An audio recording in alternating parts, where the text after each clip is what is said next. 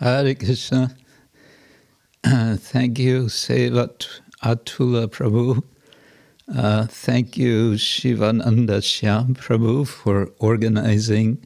And my thanks also to Dr. Sumanta Rudra for having the inspiration that we have this gathering.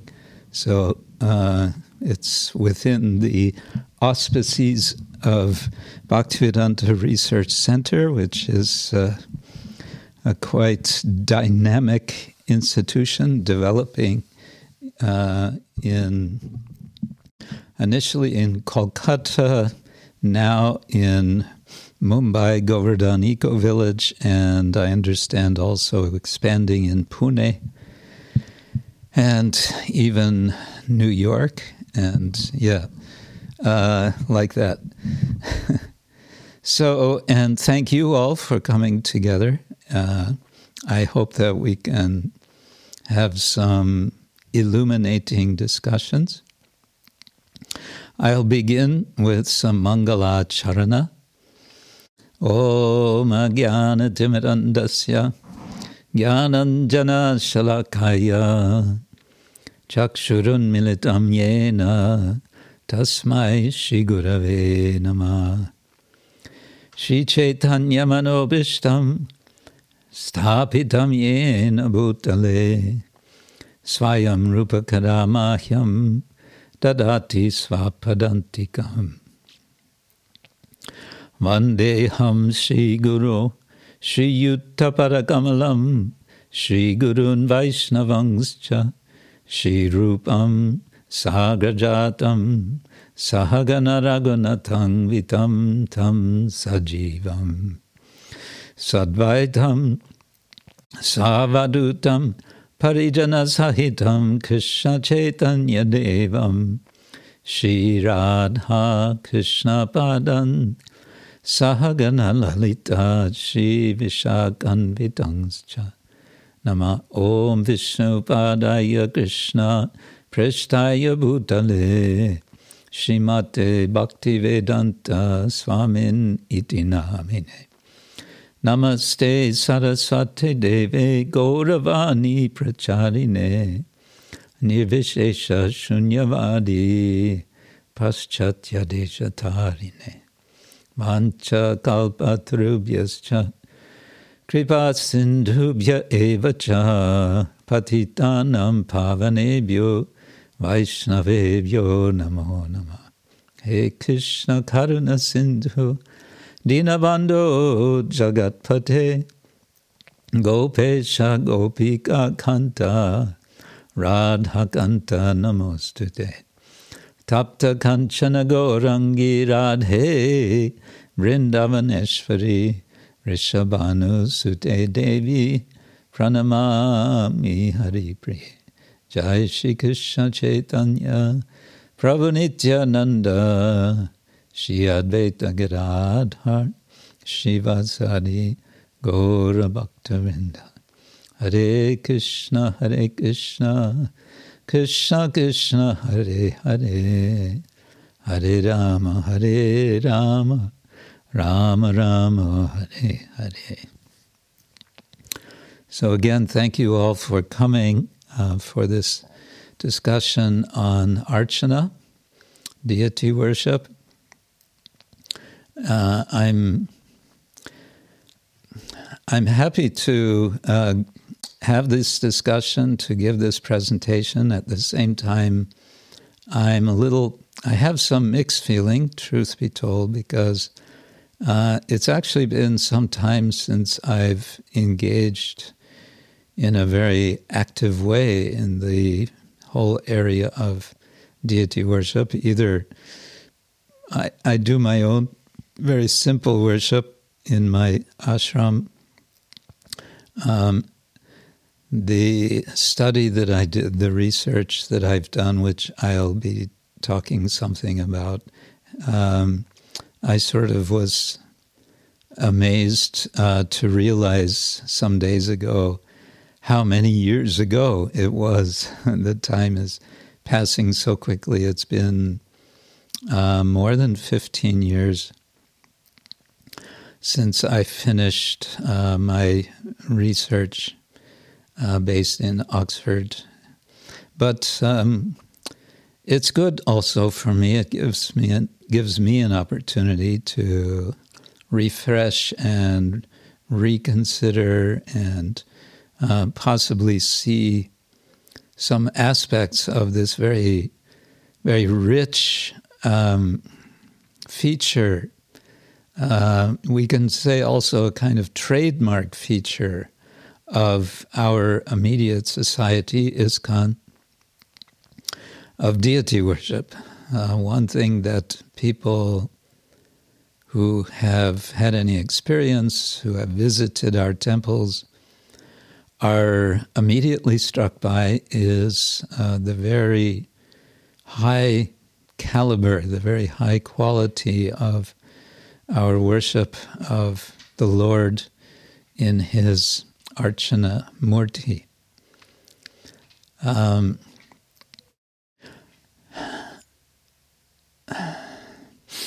I have a few ideas what I want to discuss, but I'm also interested to see what you are particularly interested in. So although Shivananda Shyam, said we will wait until the very end for questions. I may also open for questions earlier. Anyway, this will be a fairly flexible event, and I'm also not sure,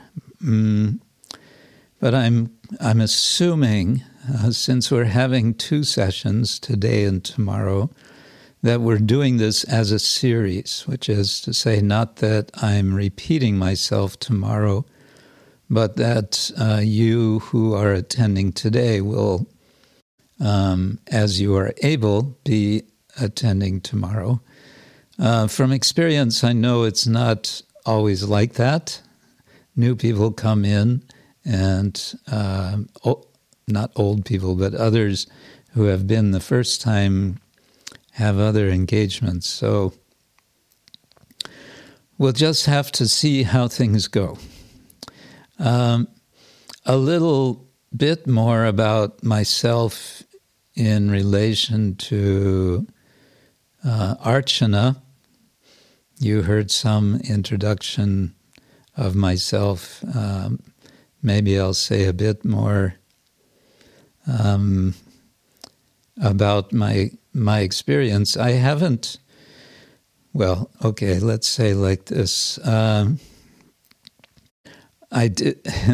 It was said that I joined in 1970. Actually, I didn't join in 1970. I joined in 1972. And 3 weeks later, I was initiated by Srila Prabhupada. My experience as a pujari began more than a year later in Amsterdam.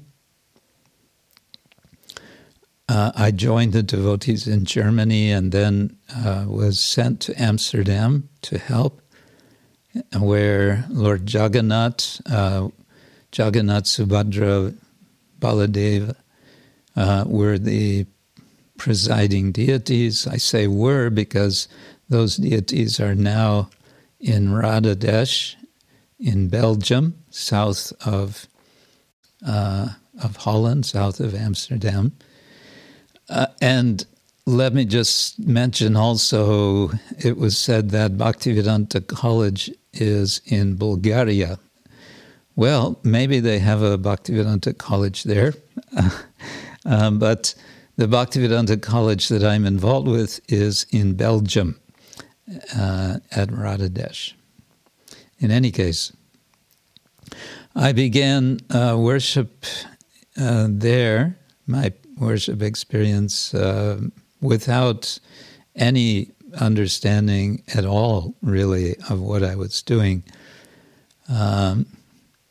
My memory is that I was not the pujari. I was I was a book distributor. But one morning, I came into the temple room for Mangalarti. The lights were off, everything was off. I could see that the deities had not yet been awakened, and I wondered what's going on, so I went to look for the pujari, and I found the pujari, and I said, what's happening? And he said, oh, I'm not doing the puja anymore. And what happened? Well, it turned out there had been some kind of disagreement between him and the temple president the night before, and he just decided, well, I'm going on strike. Okay, so I just kind of decided on my own, I'm going to go wake the deities and so we can have Mangalarti. So that's how my experience began with Lord Jagannath. And then on and off, I was doing some worship, and then I was sent back to Germany. And in Germany in 1975, I was asked to help with the deity worship in Schloss Reddershof. And I was very happy to oblige to do that. So for about 1 year, I was, we can say the pujari for Gornitai. And then I had other services, traveling and preaching. And then in 1979, Prabhupada has departed. In Germany, the devotees have acquired a small farm in southeastern Germany. And this farm is very close to the border of what is now Czech Republic. It was Czechoslovakia before. About 10 kilometers from the border. And this border in 1979, 1980 had been for many years, we can say since World War II, and up until 1989, it was known as the Iron Curtain. This was the border between the East and the West. This was the line which demarcated the East and West, and with it the Cold War between the East and the West, which sometimes was heating and cooling to varying degrees. Point is that we were very close to this, we can say rather intense, politically intense border. And so the question came, who shall we have as our presiding deity at this place near the border? And it was rather soon decided we should have a large deity of Nrsingadev. So, long story short, about 3 years later, we installed Sri Sri Prahlad Nrsingadev.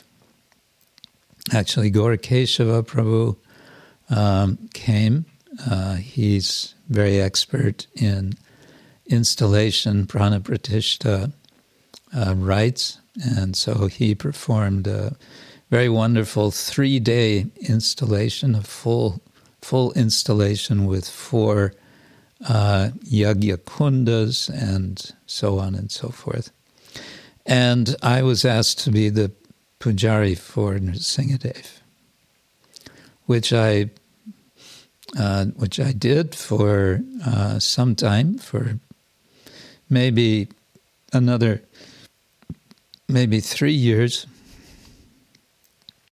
And then again, other services came up. But while I was there at what we now call Singhachalam in Germany, I became interested in the standards of worship and, well, two things. One, why is it that we do certain things in the worship of the Lord? And how do we do them? What are the standards, and where do the standards come from? And in what ways are the standards of deity worship being maintained around ISKCON? And I took up, just on my own initiative, I didn't have any position, but I took up on my own position a survey of deity standards around ISKCON. And we made a form and we sent, this is all before the internet and so on. So it was very difficult to get responses. Ultimately, eventually we got maybe 40 responses. That information, I was just thinking this morning, where did we leave it? It must be in the Sridham Mayapur Gurukul library. All of that information we gathered from that time. It might be of historical interest at some point. And from there, I found myself involved while I'd been visiting Sridham Mayapur. We come to the early 90s, and there was discussion on the level of the GBC that we need a more comprehensive and more definitive deity worship manual. So His Holiness Bhanu Swami was engaged in doing research and also translation of various texts, including sections in the Hari Bhakti Vilasa. I became interested in that project. I got involved, and eventually I was asked to oversee the compilation of a deity worship manual. I want to mention all the others who were in that group. First of all, His Holiness Jayapataka Swami, His Holiness Bhanu Swami, His Holiness Bhaktividya Purna Swami, His Grace Jananivas Prabhu, His Grace Atma Tattva Prabhu, His Grace Ashtarata Prabhu from Germany, and myself. And we managed over, I don't know, I think we started in 1990 or 91. I don't know exactly. But we finally brought all of this together in 2 volumes, what we call Volume 1 and Supplement to Volume 1. The idea being there would be eventually Volumes 2, 3, and 4. Those have never been done. On deity worship. And in 1995, we managed to have them printed and bound.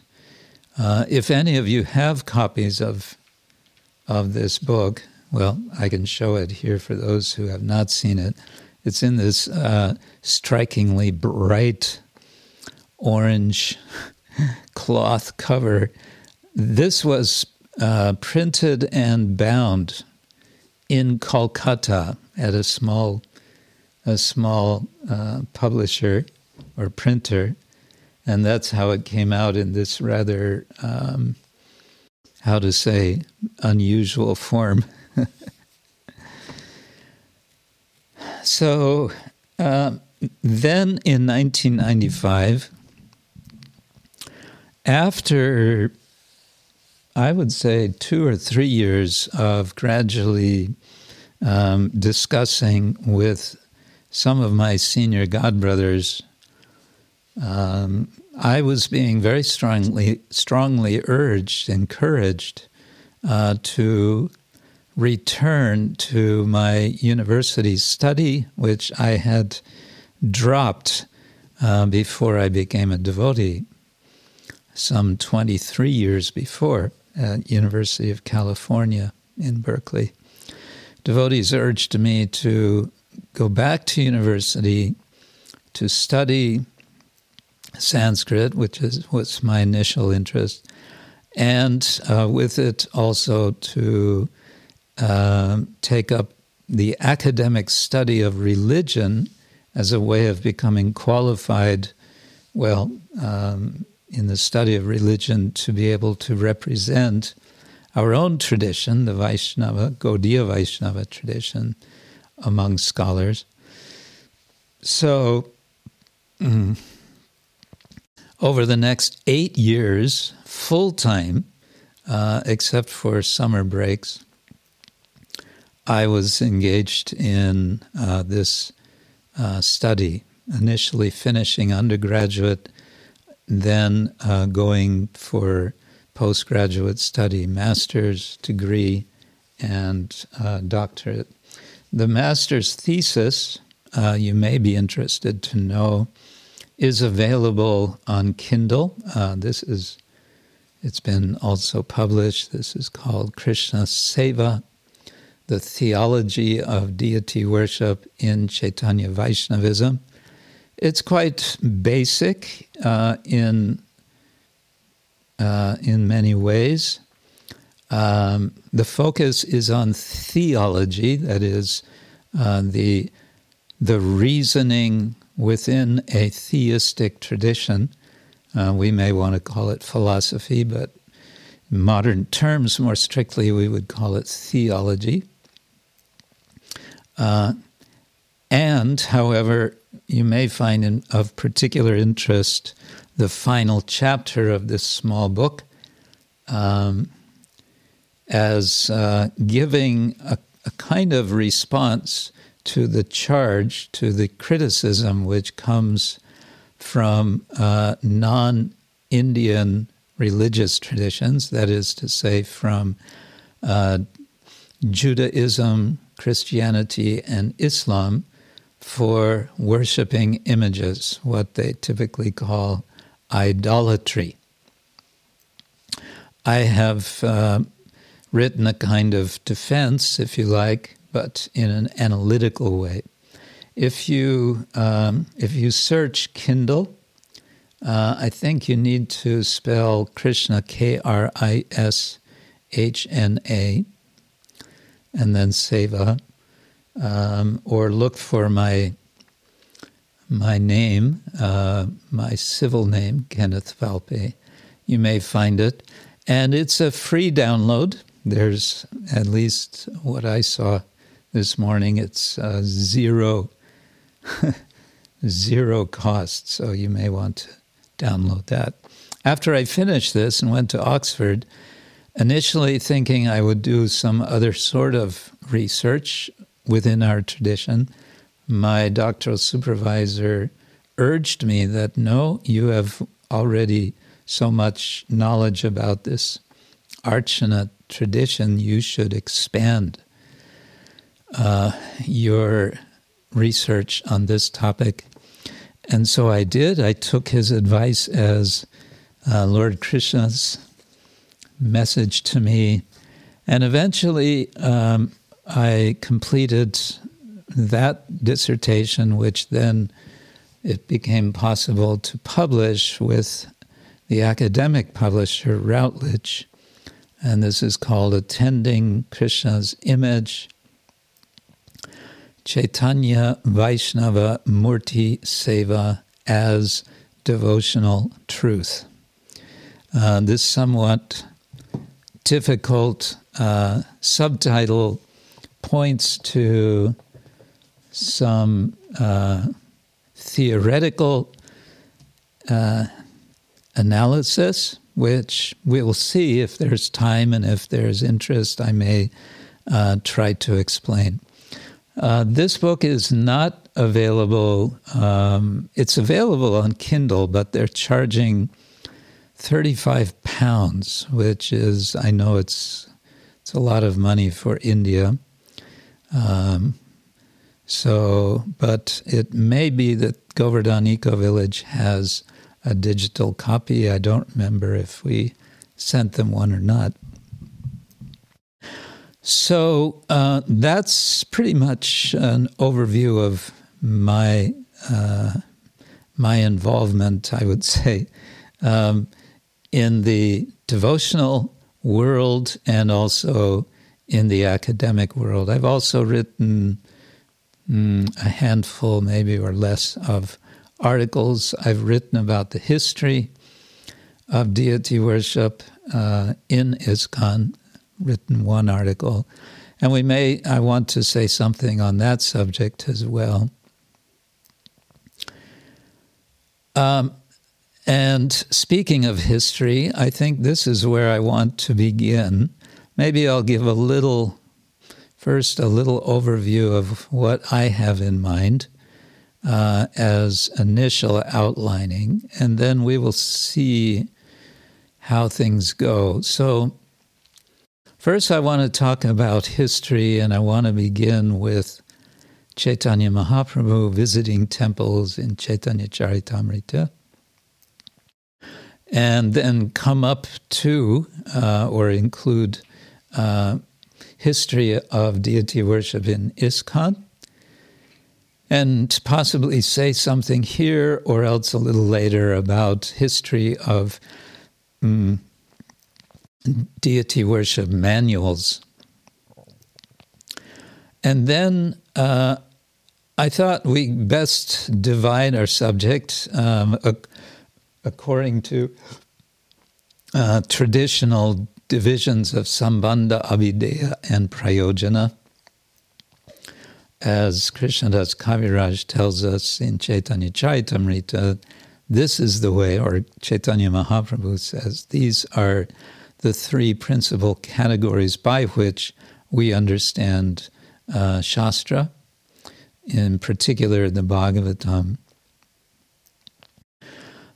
So within this typology, Sambandha, Abhideya, Prayojana, starting with Sambandha, I want to talk at some length about Shastric sources for Archana, and this means not only talking about Hari Bhakti Vilasa, that's going to come more toward the end of my discussion on this, but starting with Gita, then Bhagavatam, then Chaitanya Charitamrita, then Hari Bhakti Vilasa.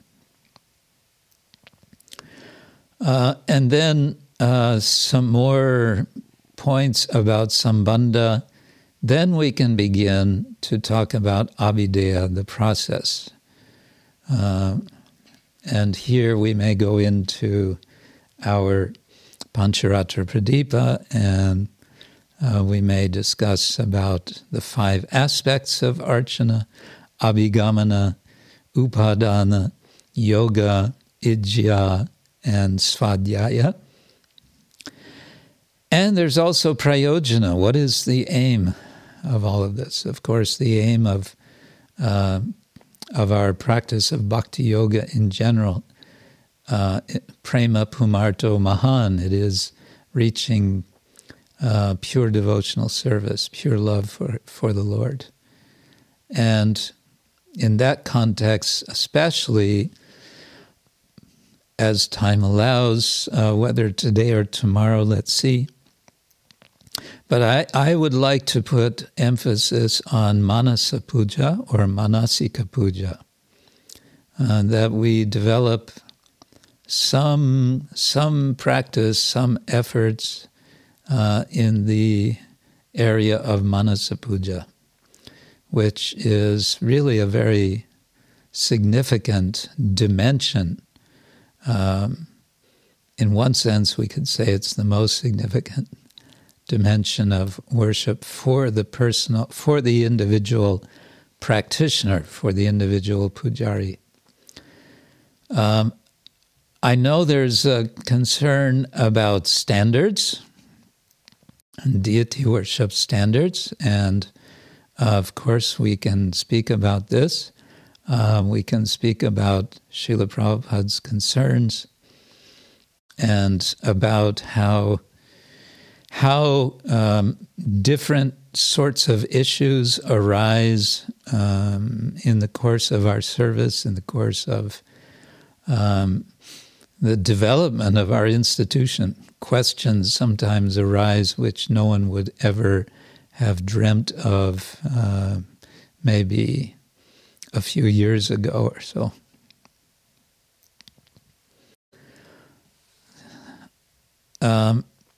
So that's what I have at present. We may also, again, as time goes and as time allows, I may give some interesting details from my research for this book, Attending Krishna's Image, in particular from the Radharaman Temple in Vrindavan.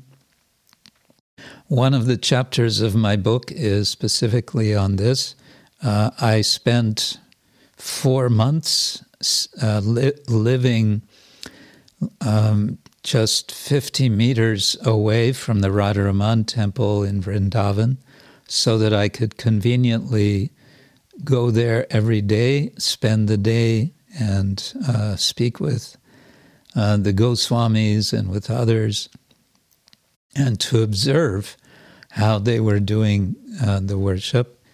And I was doing this in particular because I had always remembered from, I don't know how many years before, hearing that Srila Prabhupada had given the instruction to our godbrother Narottam-Ananda Prabhu that he should study the process and practice of worship in 2 temples. He mentioned the Radharaman Temple in Vrindavan and Keshavaji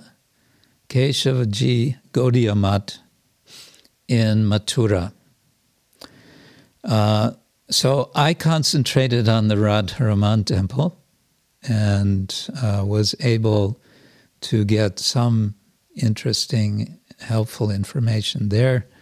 I didn't have time to study the practices at the Keshav Ji Gaudiya Math.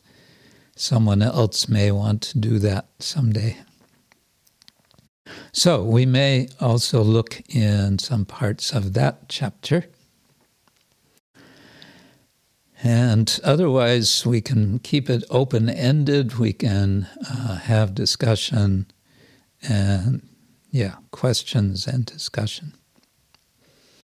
Okay. So, let's see. Okay. So let's begin by thinking about Chaitanya Mahaprabhu as described especially in Chaitanya Charitamrita. The fact that Mahaprabhu visited so many temples is interesting.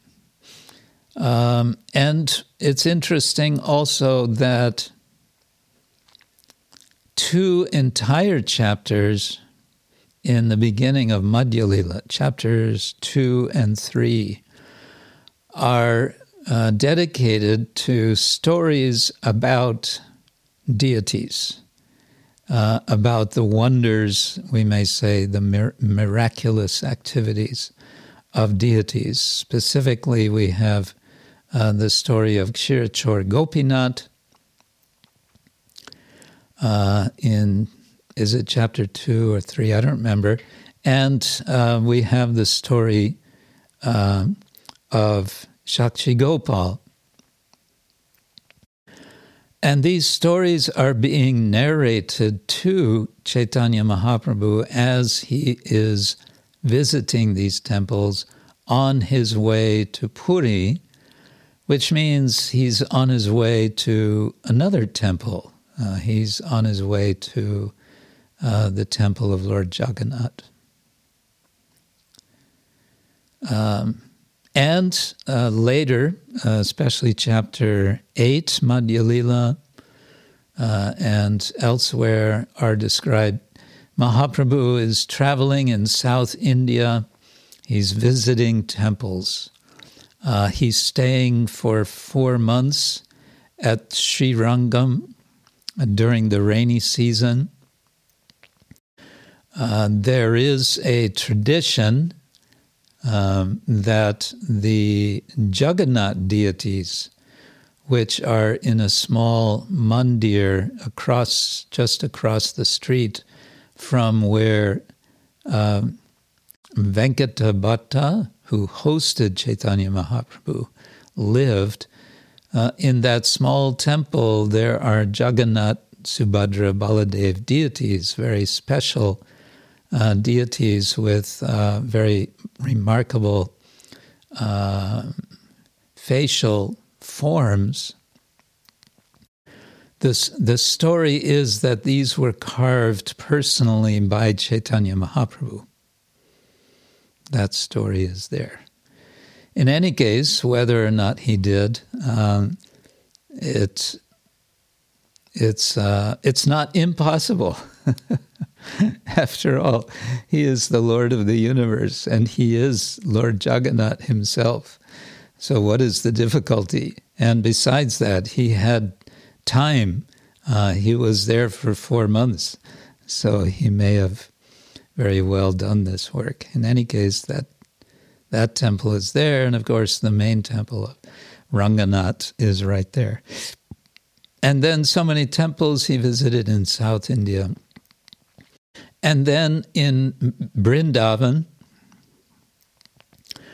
he has darshan of deities. It's at Nandagram, I believe, of the deities of Nanda Baba and Yashoda Mai and Balakrishna. And of course, he sends his devotees, the Goswamis, to Vrindavan to reestablish Vrindavan as the home of Lord Krishna. And so each of the Goswamis, establish their own temples. And it's by the inspiration and blessing of Shri Madan Mohan in particular, Madan Gopal, Madan Mohan, that Krishnadas Kaviraj is empowered. He feels himself empowered to write the Chaitanya Charitamrita, which then in important ways becomes the scriptural foundation for the Gaudiya Vaishnava, the Chaitanya Vaishnava tradition. In practically all the descriptions of Mahaprabhu visiting temples,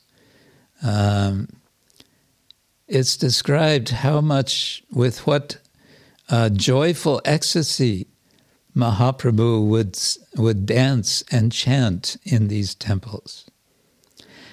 And these temples were not all only Krishna temples. He also visited Shiva temples.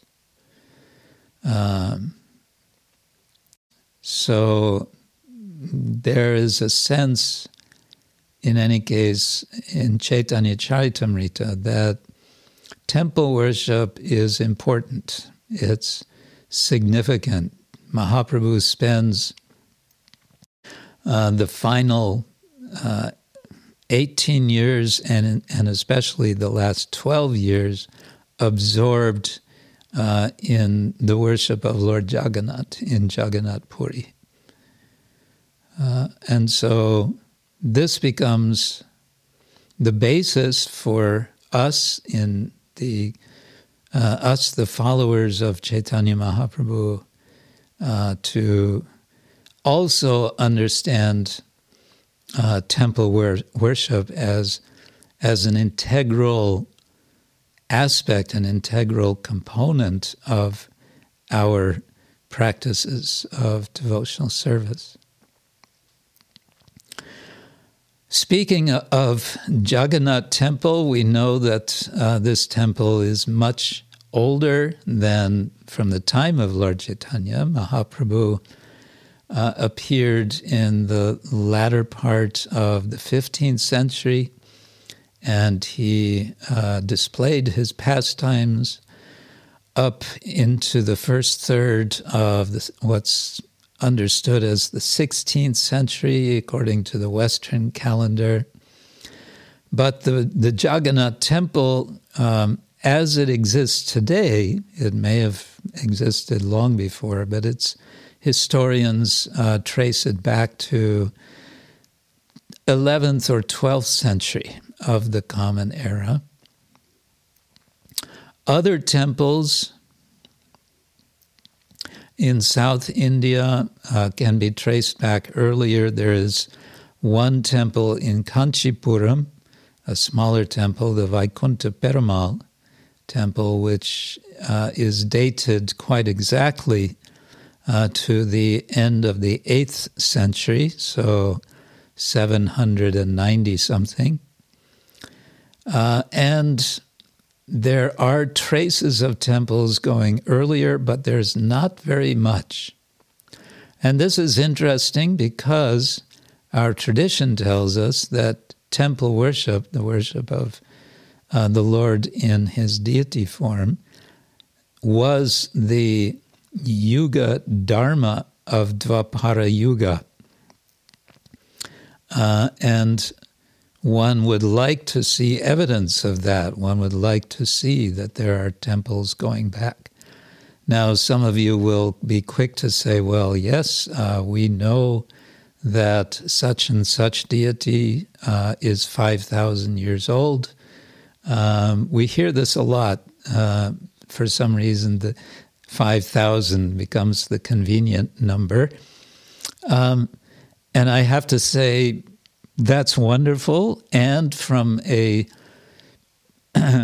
perspective of modern scholarship, what would be wanted is something more than the evidence just of tradition. We also hear that the grandson or the great-grandson of Lord Krishna established so many deities in Vrindavan. Again, this we take from our tradition. It would be nice, would be very nice if we could get any kind of other confirming evidence of the age of these deities. But in any case, temple worship does go back. Just by modern estimation, it goes back easily 1,000 years or more.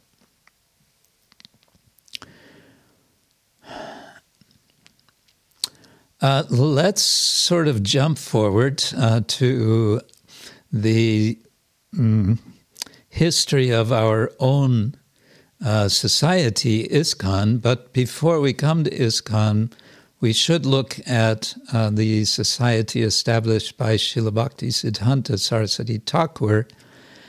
As you all certainly know, there are so many Gaudiya mutts under different institutions now, but initially under Srila Bhaktisiddhanta Thakur, who favored to establish the format, we can say, of having deities of Radha, Krishna, and Gauranga Mahaprabhu, whereby his particular concern was to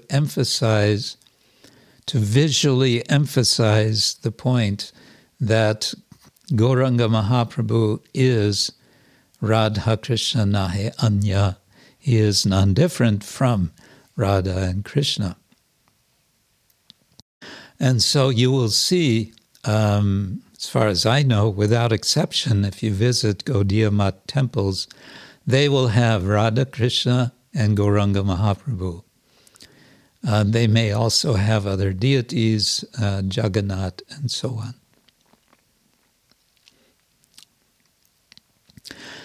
Srila Prabhupada established his mission, as we all know, initially in New York, and not very long after that, he visited San Francisco. And in San Francisco, in the storefront on, I guess it was on Frederick Street, in the Haight-Ashbury district, which was the hotbed of what came to be called the hippie scene. So many young people were living, desperately looking for a new way of life, generally becoming caught up in intoxication of all sorts. But the temple of the devotees became a kind of oasis, a place to take shelter away from all such madness, even right in the midst of it. And it was there that when Srila Prabhupada was was staying for some time, Srimati Malati Devi Dasi came to Srila Prabhupada with a very small wooden image that she had picked up, and I say picked up because I don't think she paid for it, from a shop in San Francisco. And she thought it was curious, and she understood it's something from India. And when she came and showed to Srila Prabhupada, Prabhupada immediately folded his hands and said, "Oh, you have brought Lord Jagannath." And he explained there should be two other figures, Subhadra and Baladev. And she said, "Oh, yes, there were also these two other figures." And she went back to the shop and she got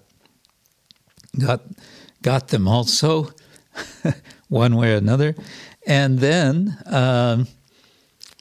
Srila Prabhupada inspired Shyama Sundar Prabhu, who was by profession a carpenter, to carve large-size Jagannath, Subhadra, and Baladev, and then with a very simple installation ceremony, Srila Prabhupada installed the deities there in San Francisco. That was the beginning of temple worship.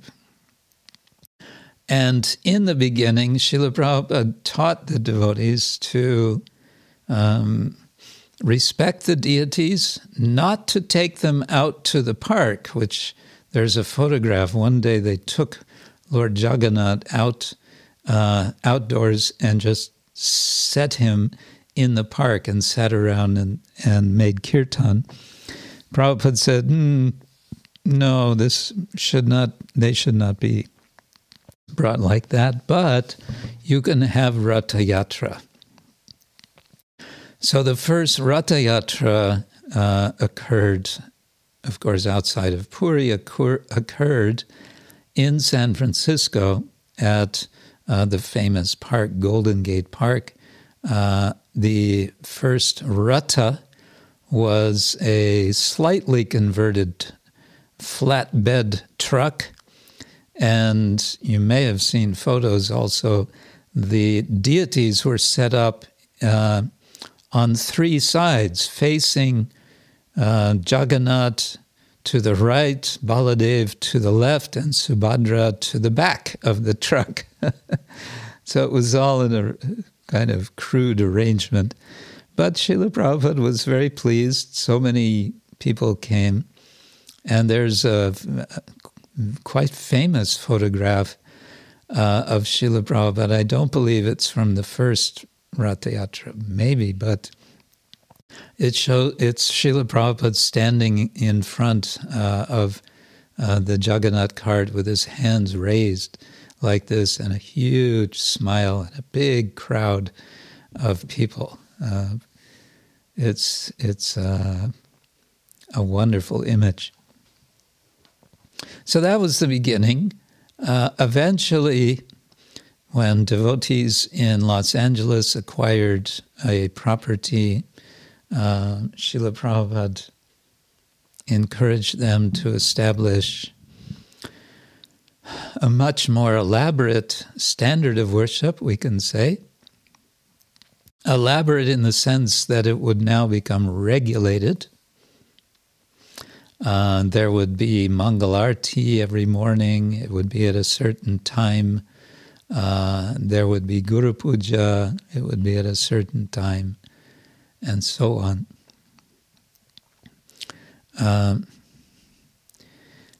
Now, one could ask why Srila Prabhupada would emphasize temple worship. And to answer this, I think there are a few things one could say, but a couple I will mention now. One goes back to before Srila Prabhupada left India. One of Prabhupada's articles in his Back to Godhead magazine, which was hardly a magazine when he first started it. It was a few pages that he would print in Delhi, and he would personally distribute, selling at tea stalls and so on. So in one article, he speaks about temples, and he says that temples should be places of education. Temples should be places where people come and they become educated in the teachings of Bhagavan Sri Krishna from Bhagavad Gita and so on. So he saw a temple as a place for education. I think this is very important. It's something which, of course, in more recent years, we've come to take much more to heart in our society. I know especially in India, especially Chopati and Govardhan Eco-Village and Pune, I know this is very, very well understood.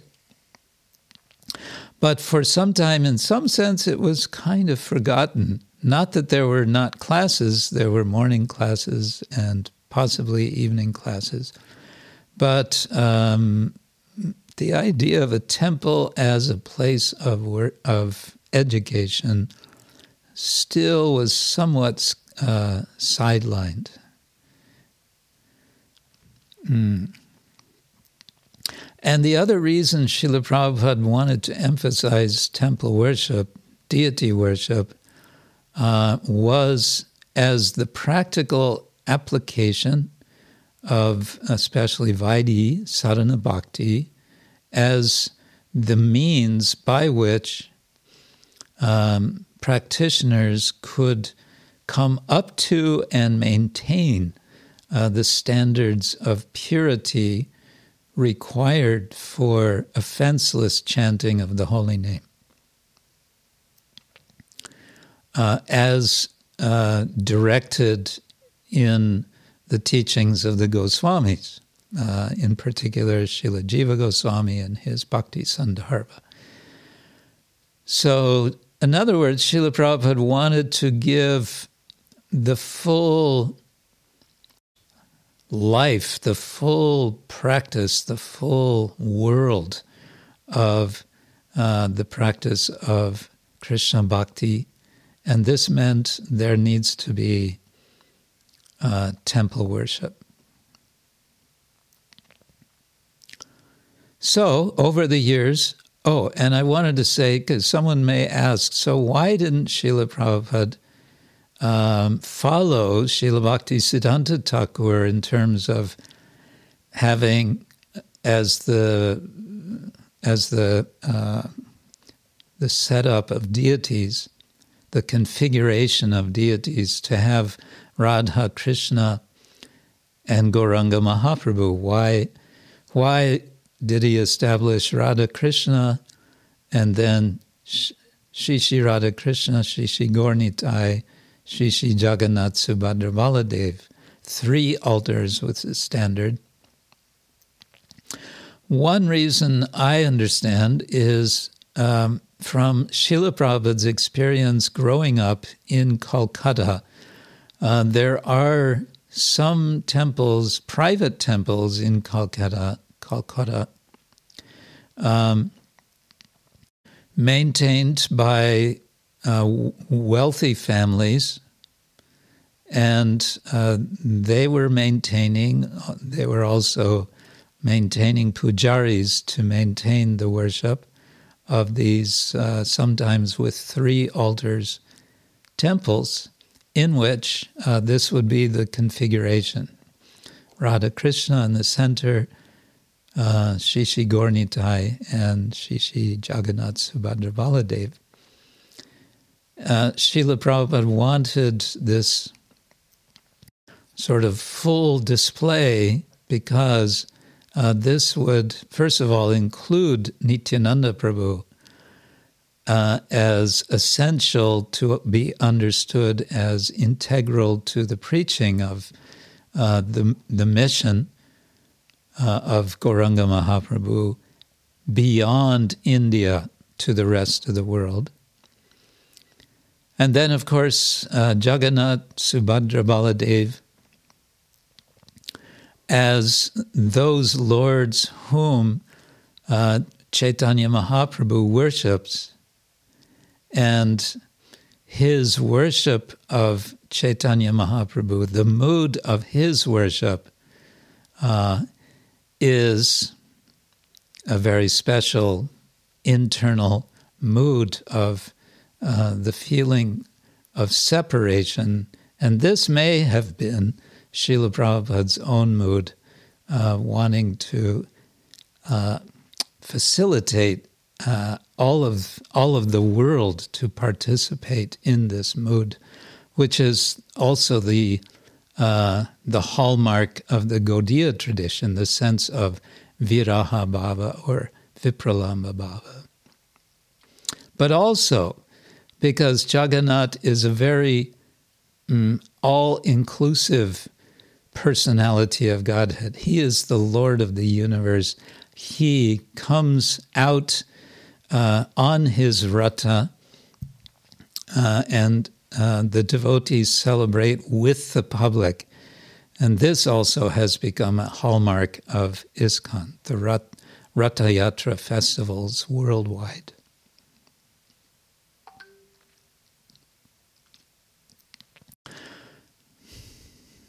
Okay, I'm going to pause for a moment. I see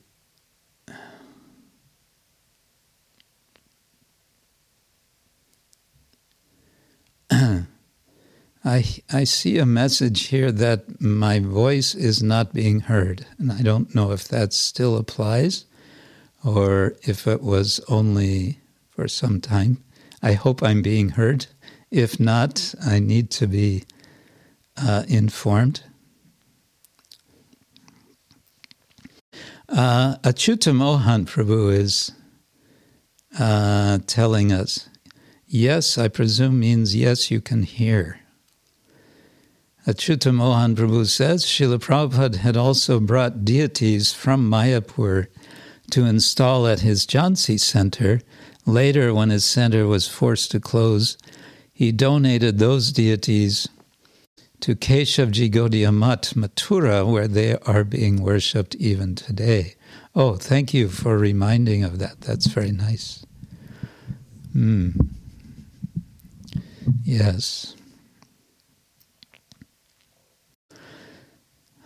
Yeah, so Srila Prabhupada he brought Krishna outside of India to the West and to the rest of the world. And we continue as his followers to honor this effort that Srila Prabhupada made by worshiping the Lord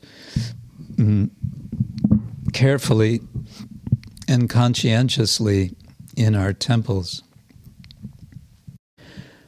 One of Srila Prabhupada's important instructions prior to his departure was to keep standards that he had established. That even if there was no expansion, at least there should be maintenance of the standards that he had given. Okay, let's see. Well, I guess I will proceed unless someone has a burning question to anything I've mentioned so far. I want to talk about Shastric sources of Archana. And as I mentioned, I want to begin with Bhagavad Gita, then consider the Bhagavatam, then Chaitanya Charitamrita, and then Hari Bhakti Vilasa. And we might also look at our Pancharatra Padipa. Okay, we have a question from Lalit Madhava Prabhu. In ISKCON, whether Balakrishna deity worship is authorized. Many Grihastha devotees in ISKCON worship Balakrishna deities. Yes, I think especially in the west of India, and I think this tradition comes especially from the Vallabha Sampradaya, where there's a lot of emphasis on Vatsalya Bhava, Vatsalya Rasa, and the worship of Krishna as a child. My understanding is that there's no objection there's no objection in general from ISKCON for Grihasthas to worship Balakrishna in their homes under the guidance of their gurus, if their guru authorizes. That's the general principle in any case for worship of the deity, is that we take blessings from our guru to do the worship, because guru, deity, and mantra are integral to that worship. We don't have Balakrishna deities on our temple altars, our public temple altars, because the focus that Srila Prabhupada wanted us to have is, as I mentioned, on Shri Shri Radha Krishna, Shri Shri Gauranitai Jagannath, and there were a few exceptions made. We have in Bhaktivedanta Manor, we have Sitaram, Lakshman, Hanuman. They were installed after Srila Prabhupada's departure. But also in Washington, D.C., in America, there are Shri Shri Sitaram, Lakshman, Hanuman. Panchatattva were installed in Hawaii under Srila Prabhupada's direction. In Fiji, there was installation of Kaliya Krishna under Srila Prabhupada's blessings. But in general, the public temples are kept following these standards, with devotees at home possibly also worshipping Balakrishna with the blessings of their guru. That's my understanding. Okay, I'm going to put that up here.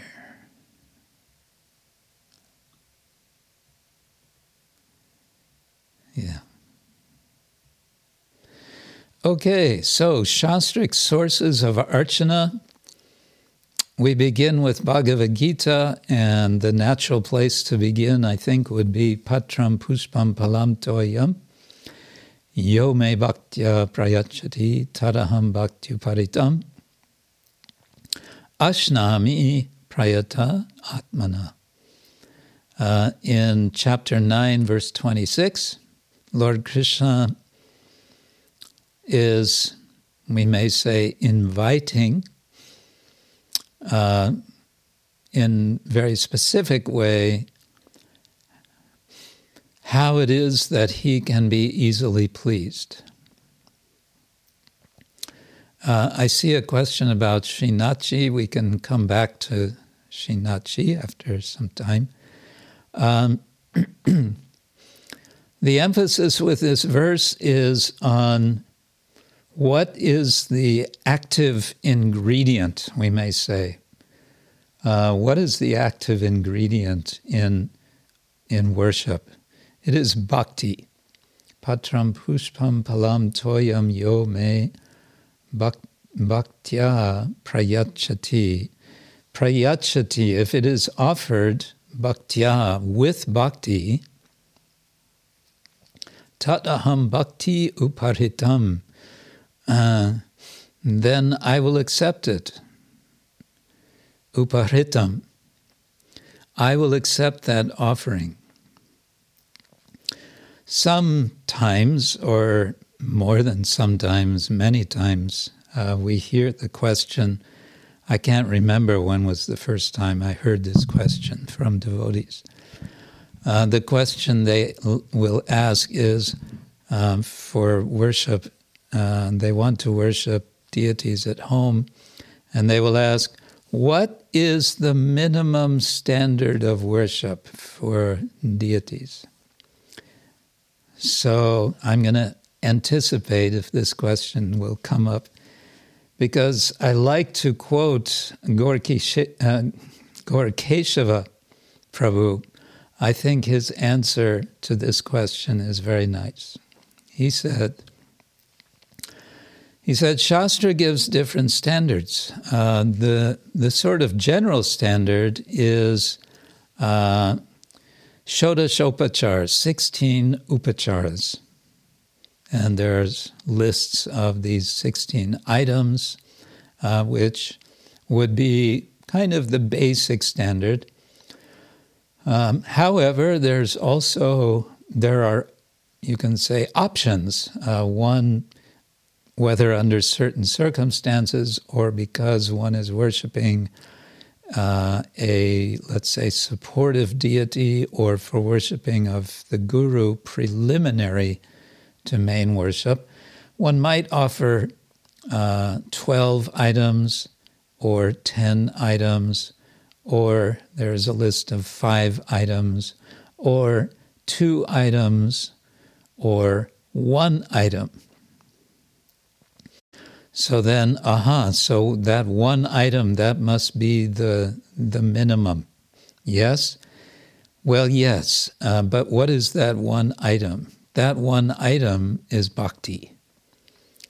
And if there is bhakti, if there is really bhakti, then one would certainly not be asking the question, what is the minimum standard?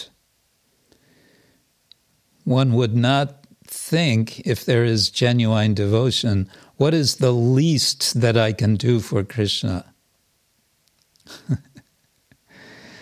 So in other words, there is no minimum standard, because the minimum is bhakti, and when there is bhakti, there is a natural desire to do something more, to have the feeling, I have not done enough. What more can I do for Krishna? So in Bhagavad Gita, Krishna is hinting at that when he says, Yo me bhaktya prayachati. If it is offered with devotion, I will accept it. And he's also indicating, well, 2 things. He's, first of all, putting the preliminary condition, namely, there must be bhakti, there must be devotion. And secondly, he is saying, he is promising that he, Krishna, will reciprocate. Tadaham bhakti paritam ashnami, I will consume. I will consume that offering. I will accept that offering. So if you have devotion and you offer me, for example, Krishna is giving as example leaf, flower, fruit, or water, and those have been also interpreted in devotional ways. A fruit, something round, means giving your whole head, which means giving yourself. Water, the tears from your eyes, like that. That's a very devotional interpretation that the tradition has given. But the basic principle of devotion and reciprocation of the Lord, we can say this is the bija, this is the seed out of which the whole process develops. Going now, we could say more about the Gita in relation to Archana, but I want to go now to the Bhagavatam. And in the Bhagavatam, I think it's nice to go to Srimad Bhagavatam, Canto 3, Chapter 28, Kapila's instructions on the execution of devotional service, because between verses 12 and 35, we have what may be called a guided meditation on the form of the Lord. And meditation on the form of the Lord is an integral aspect of Archana. And I'll just read verse number 12. Yada mana svam virajam yogena susamahitam kashtang bhagavato dhyayet svanasa gravalokanaha. When the mind is perfectly purified by this practice of yoga, one should concentrate on the tip of the nose with half-closed eyes and see the form of the Supreme Personality of Godhead. In the verse we have the word dhyayet, which is the vidhi leen, or optative grammatical form, which Srila Prabhupada sometimes would refer to as an imperative form. Technically, it's not the full imperative, but it can function as a kind of imperative that if you want to get a certain result, vidhi means procedure or rules for activity which will bring about some result. And if we want to get that result, there will be a vidhi, there will be an injunction, and that the form of that injunction is the vidhi leen in the grammatical context, in terms of grammar. So dhyayet, he should meditate. Who should meditate? The yogi, the person who is serious in the practice of devotional service. Which yogi? One who's become purified in the mind and who is resolved to engage in service to Bhagavan, Kashtam Bhagavan, into a plenary expansion of the Lord situated in the heart.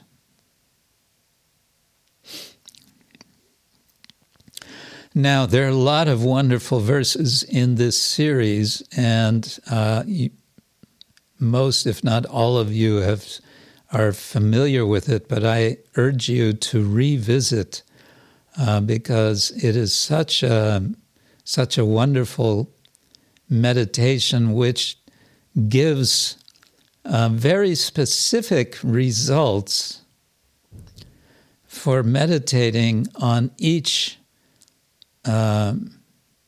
limb and each aspect of the Lord's form. So he says in verse number 16, his loins and hips encircled by a girdle, he stands on the lotus of his devotee's heart. He is most charming to look at, and his serene aspect gladdens the eyes and souls of the devotees who behold him. And then, let's see, going to, looking for a specific verse. Oh yeah, okay. Verse 21, the devotee should first concentrate his mind on the Lord's lotus feet. So this is a step-by-step meditation beginning at the Lord's lotus feet and moving up to his lotus face, his smile, and ultimately his laughter. So it says, the splendor of their beautiful ruby nails, the lotus feet nails, resemble the orb of the moon and dispels the thick gloom of one's heart. So this is referring to a result of this meditation. It dispels the thick gloom of the heart.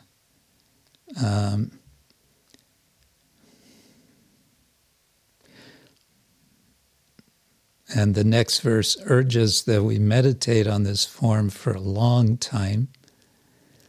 Then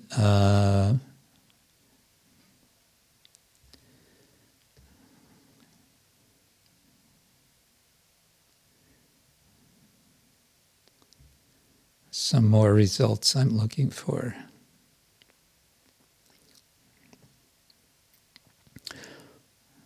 With their nice...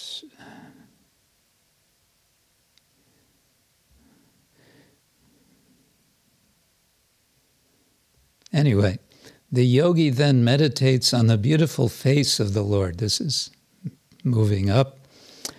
Verse 30, which is adorned with curly hair and decorated with lotus-like eyes and dancing eyebrows, a lotus surrounded by swarming bees and a pair of swimming fish would be put to shame by its elegance.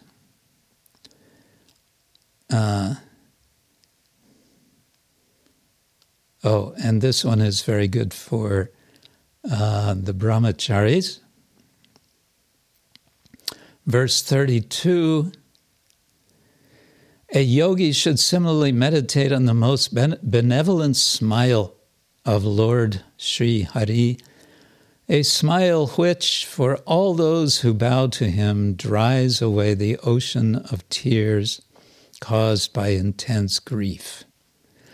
The yogi should also meditate on the Lord's arched eyebrows, which are manifested by his internal potency in order to charm the sex god for the good of the sages.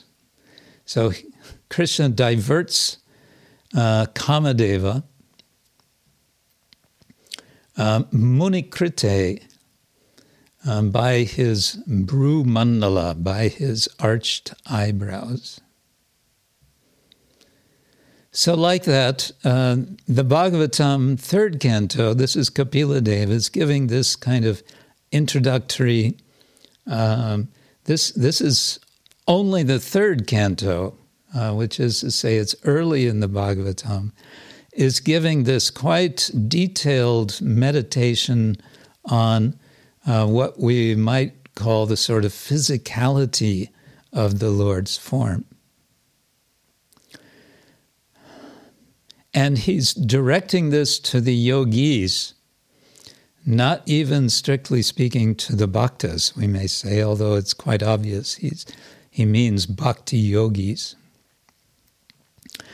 Now, from here we jump to Canto 11, Chapter 27. Instructions by Lord Krishna to Uddhava. And let's see if I can get there with this.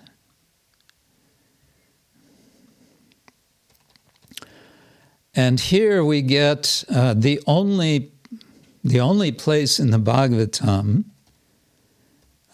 with a kind of procedure for deity worship, a summary of the process of deity worship. And there are a few things about this which are interesting, and I encourage you to, if you haven't already, to read it yourselves, or if you have read it, reread it. Sri Bhagavan Uvacha, this is verse number 6 of chapter 27. Na hyanto anantaparasya karma kandasya chodava Sankshiptang varnayishyami yatavat anupurvasha. The Supreme Personality of Godhead said, my dear Uddhava, there is no end to the innumerable Vedic prescriptions for executing deity worship. So, I shall explain this topic to you briefly, one step at a time. So, Ananta, there's no end to the instructions for deity worship. Srila Prabhupada said this once, if I tell you all the details that are there in Hari Bhakti Vilasa for deity worship, you will faint. Aside from that, of course, one may not have enough time to do all that's prescribed. But now the next verse I also want to call attention to. One, just the translation, one should carefully worship me by selecting one of the three methods by which I receive sacrifice: Vedic, Tantric, or mixed. Vaidikas tantriko mishra iti me trividho makaha. This is intriguing, and it's not altogether further elaborated. There seem to be in Lord Krishna's further instructions in this chapter, Mishra, a kind of mixture of the two, with possibly an emphasis on the Tantra side. Now, when I say Tantra, I mean, of course, Vaishnava Tantra, where the term Tantra can be understood as, it can be translated in several ways, but one is technology. Deity worship is a kind of technique or technology for which specific texts have given focus, and in particular we'll be looking at Hari Bhakti Vilasa. But I want to here call attention to what I have noticed about the Bhagavatam, is that it is a combination, it is a mixture. The Bhagavatam as a whole is a mixture of Bhagavata and Pancharatra culture. I won't go into this much, but the indicator of Pancharatra presence, if you like, in the Bhagavatam is in particular the very strong presence of Narada Muni. Narada is very prominent, especially in Canto 7, but elsewhere he is present. And Narada is sort of the, in a way, embodiment of Pancharatra. We sometimes Prabhupada often would refer to Narada Pancharatra. There's some confusion there because there's one text that goes by the name Narada Pancharatra, which is a later text. The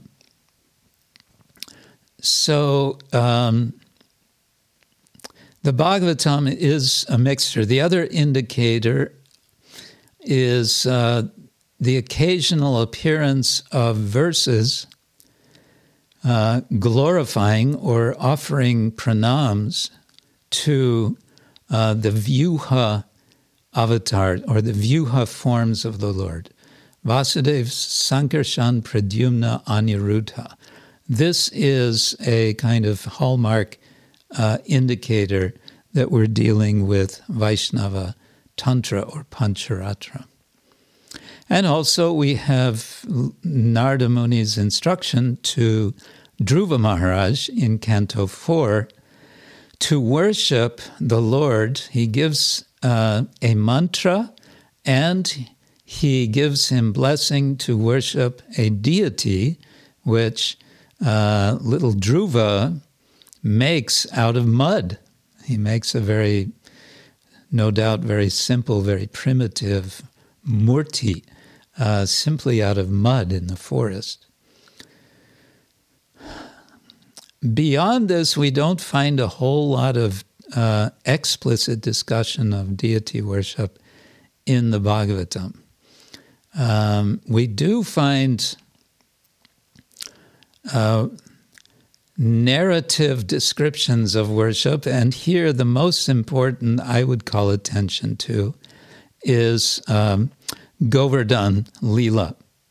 And what's interesting here is that it's instigated by Lord Krishna himself as a way of subverting the Vedic worship that had been going on to Lord Indra. We all know the story. Krishna says, "Dad, what's going on here? What are you doing?" He says, "We're doing our traditional worship of Lord Indra." And Krishna persuades his father and the senior gopas to set aside that worship and to divert the materials of worship to the worship of Govardhan, the hill. And then Krishna himself becomes the exemplary worshipper of Govardhan. And he manifests himself as the giant form of Govardhan to receive that worship. And then when the trouble begins with Indra's action, or we maybe want to say overreaction, sending the Samvartaka clouds and the rain, and Lord Krishna responds to the pleas of the devotees to protect them.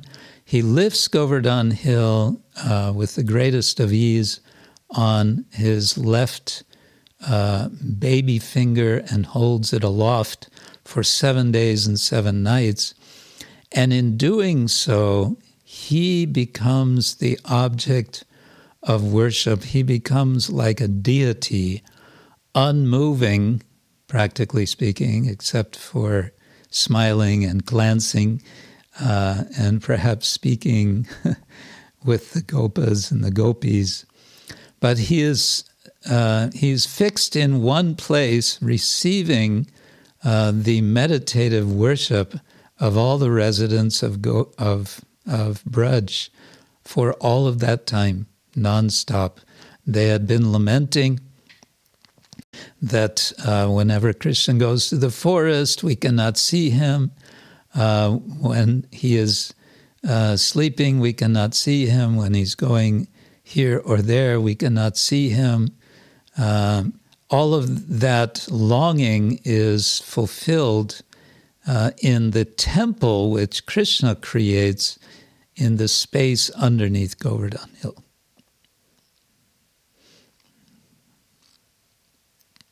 Mm-hmm. And finally, in the Bhagavatam, we have the Rasa dance. Canto 10, chapter 29 through 33.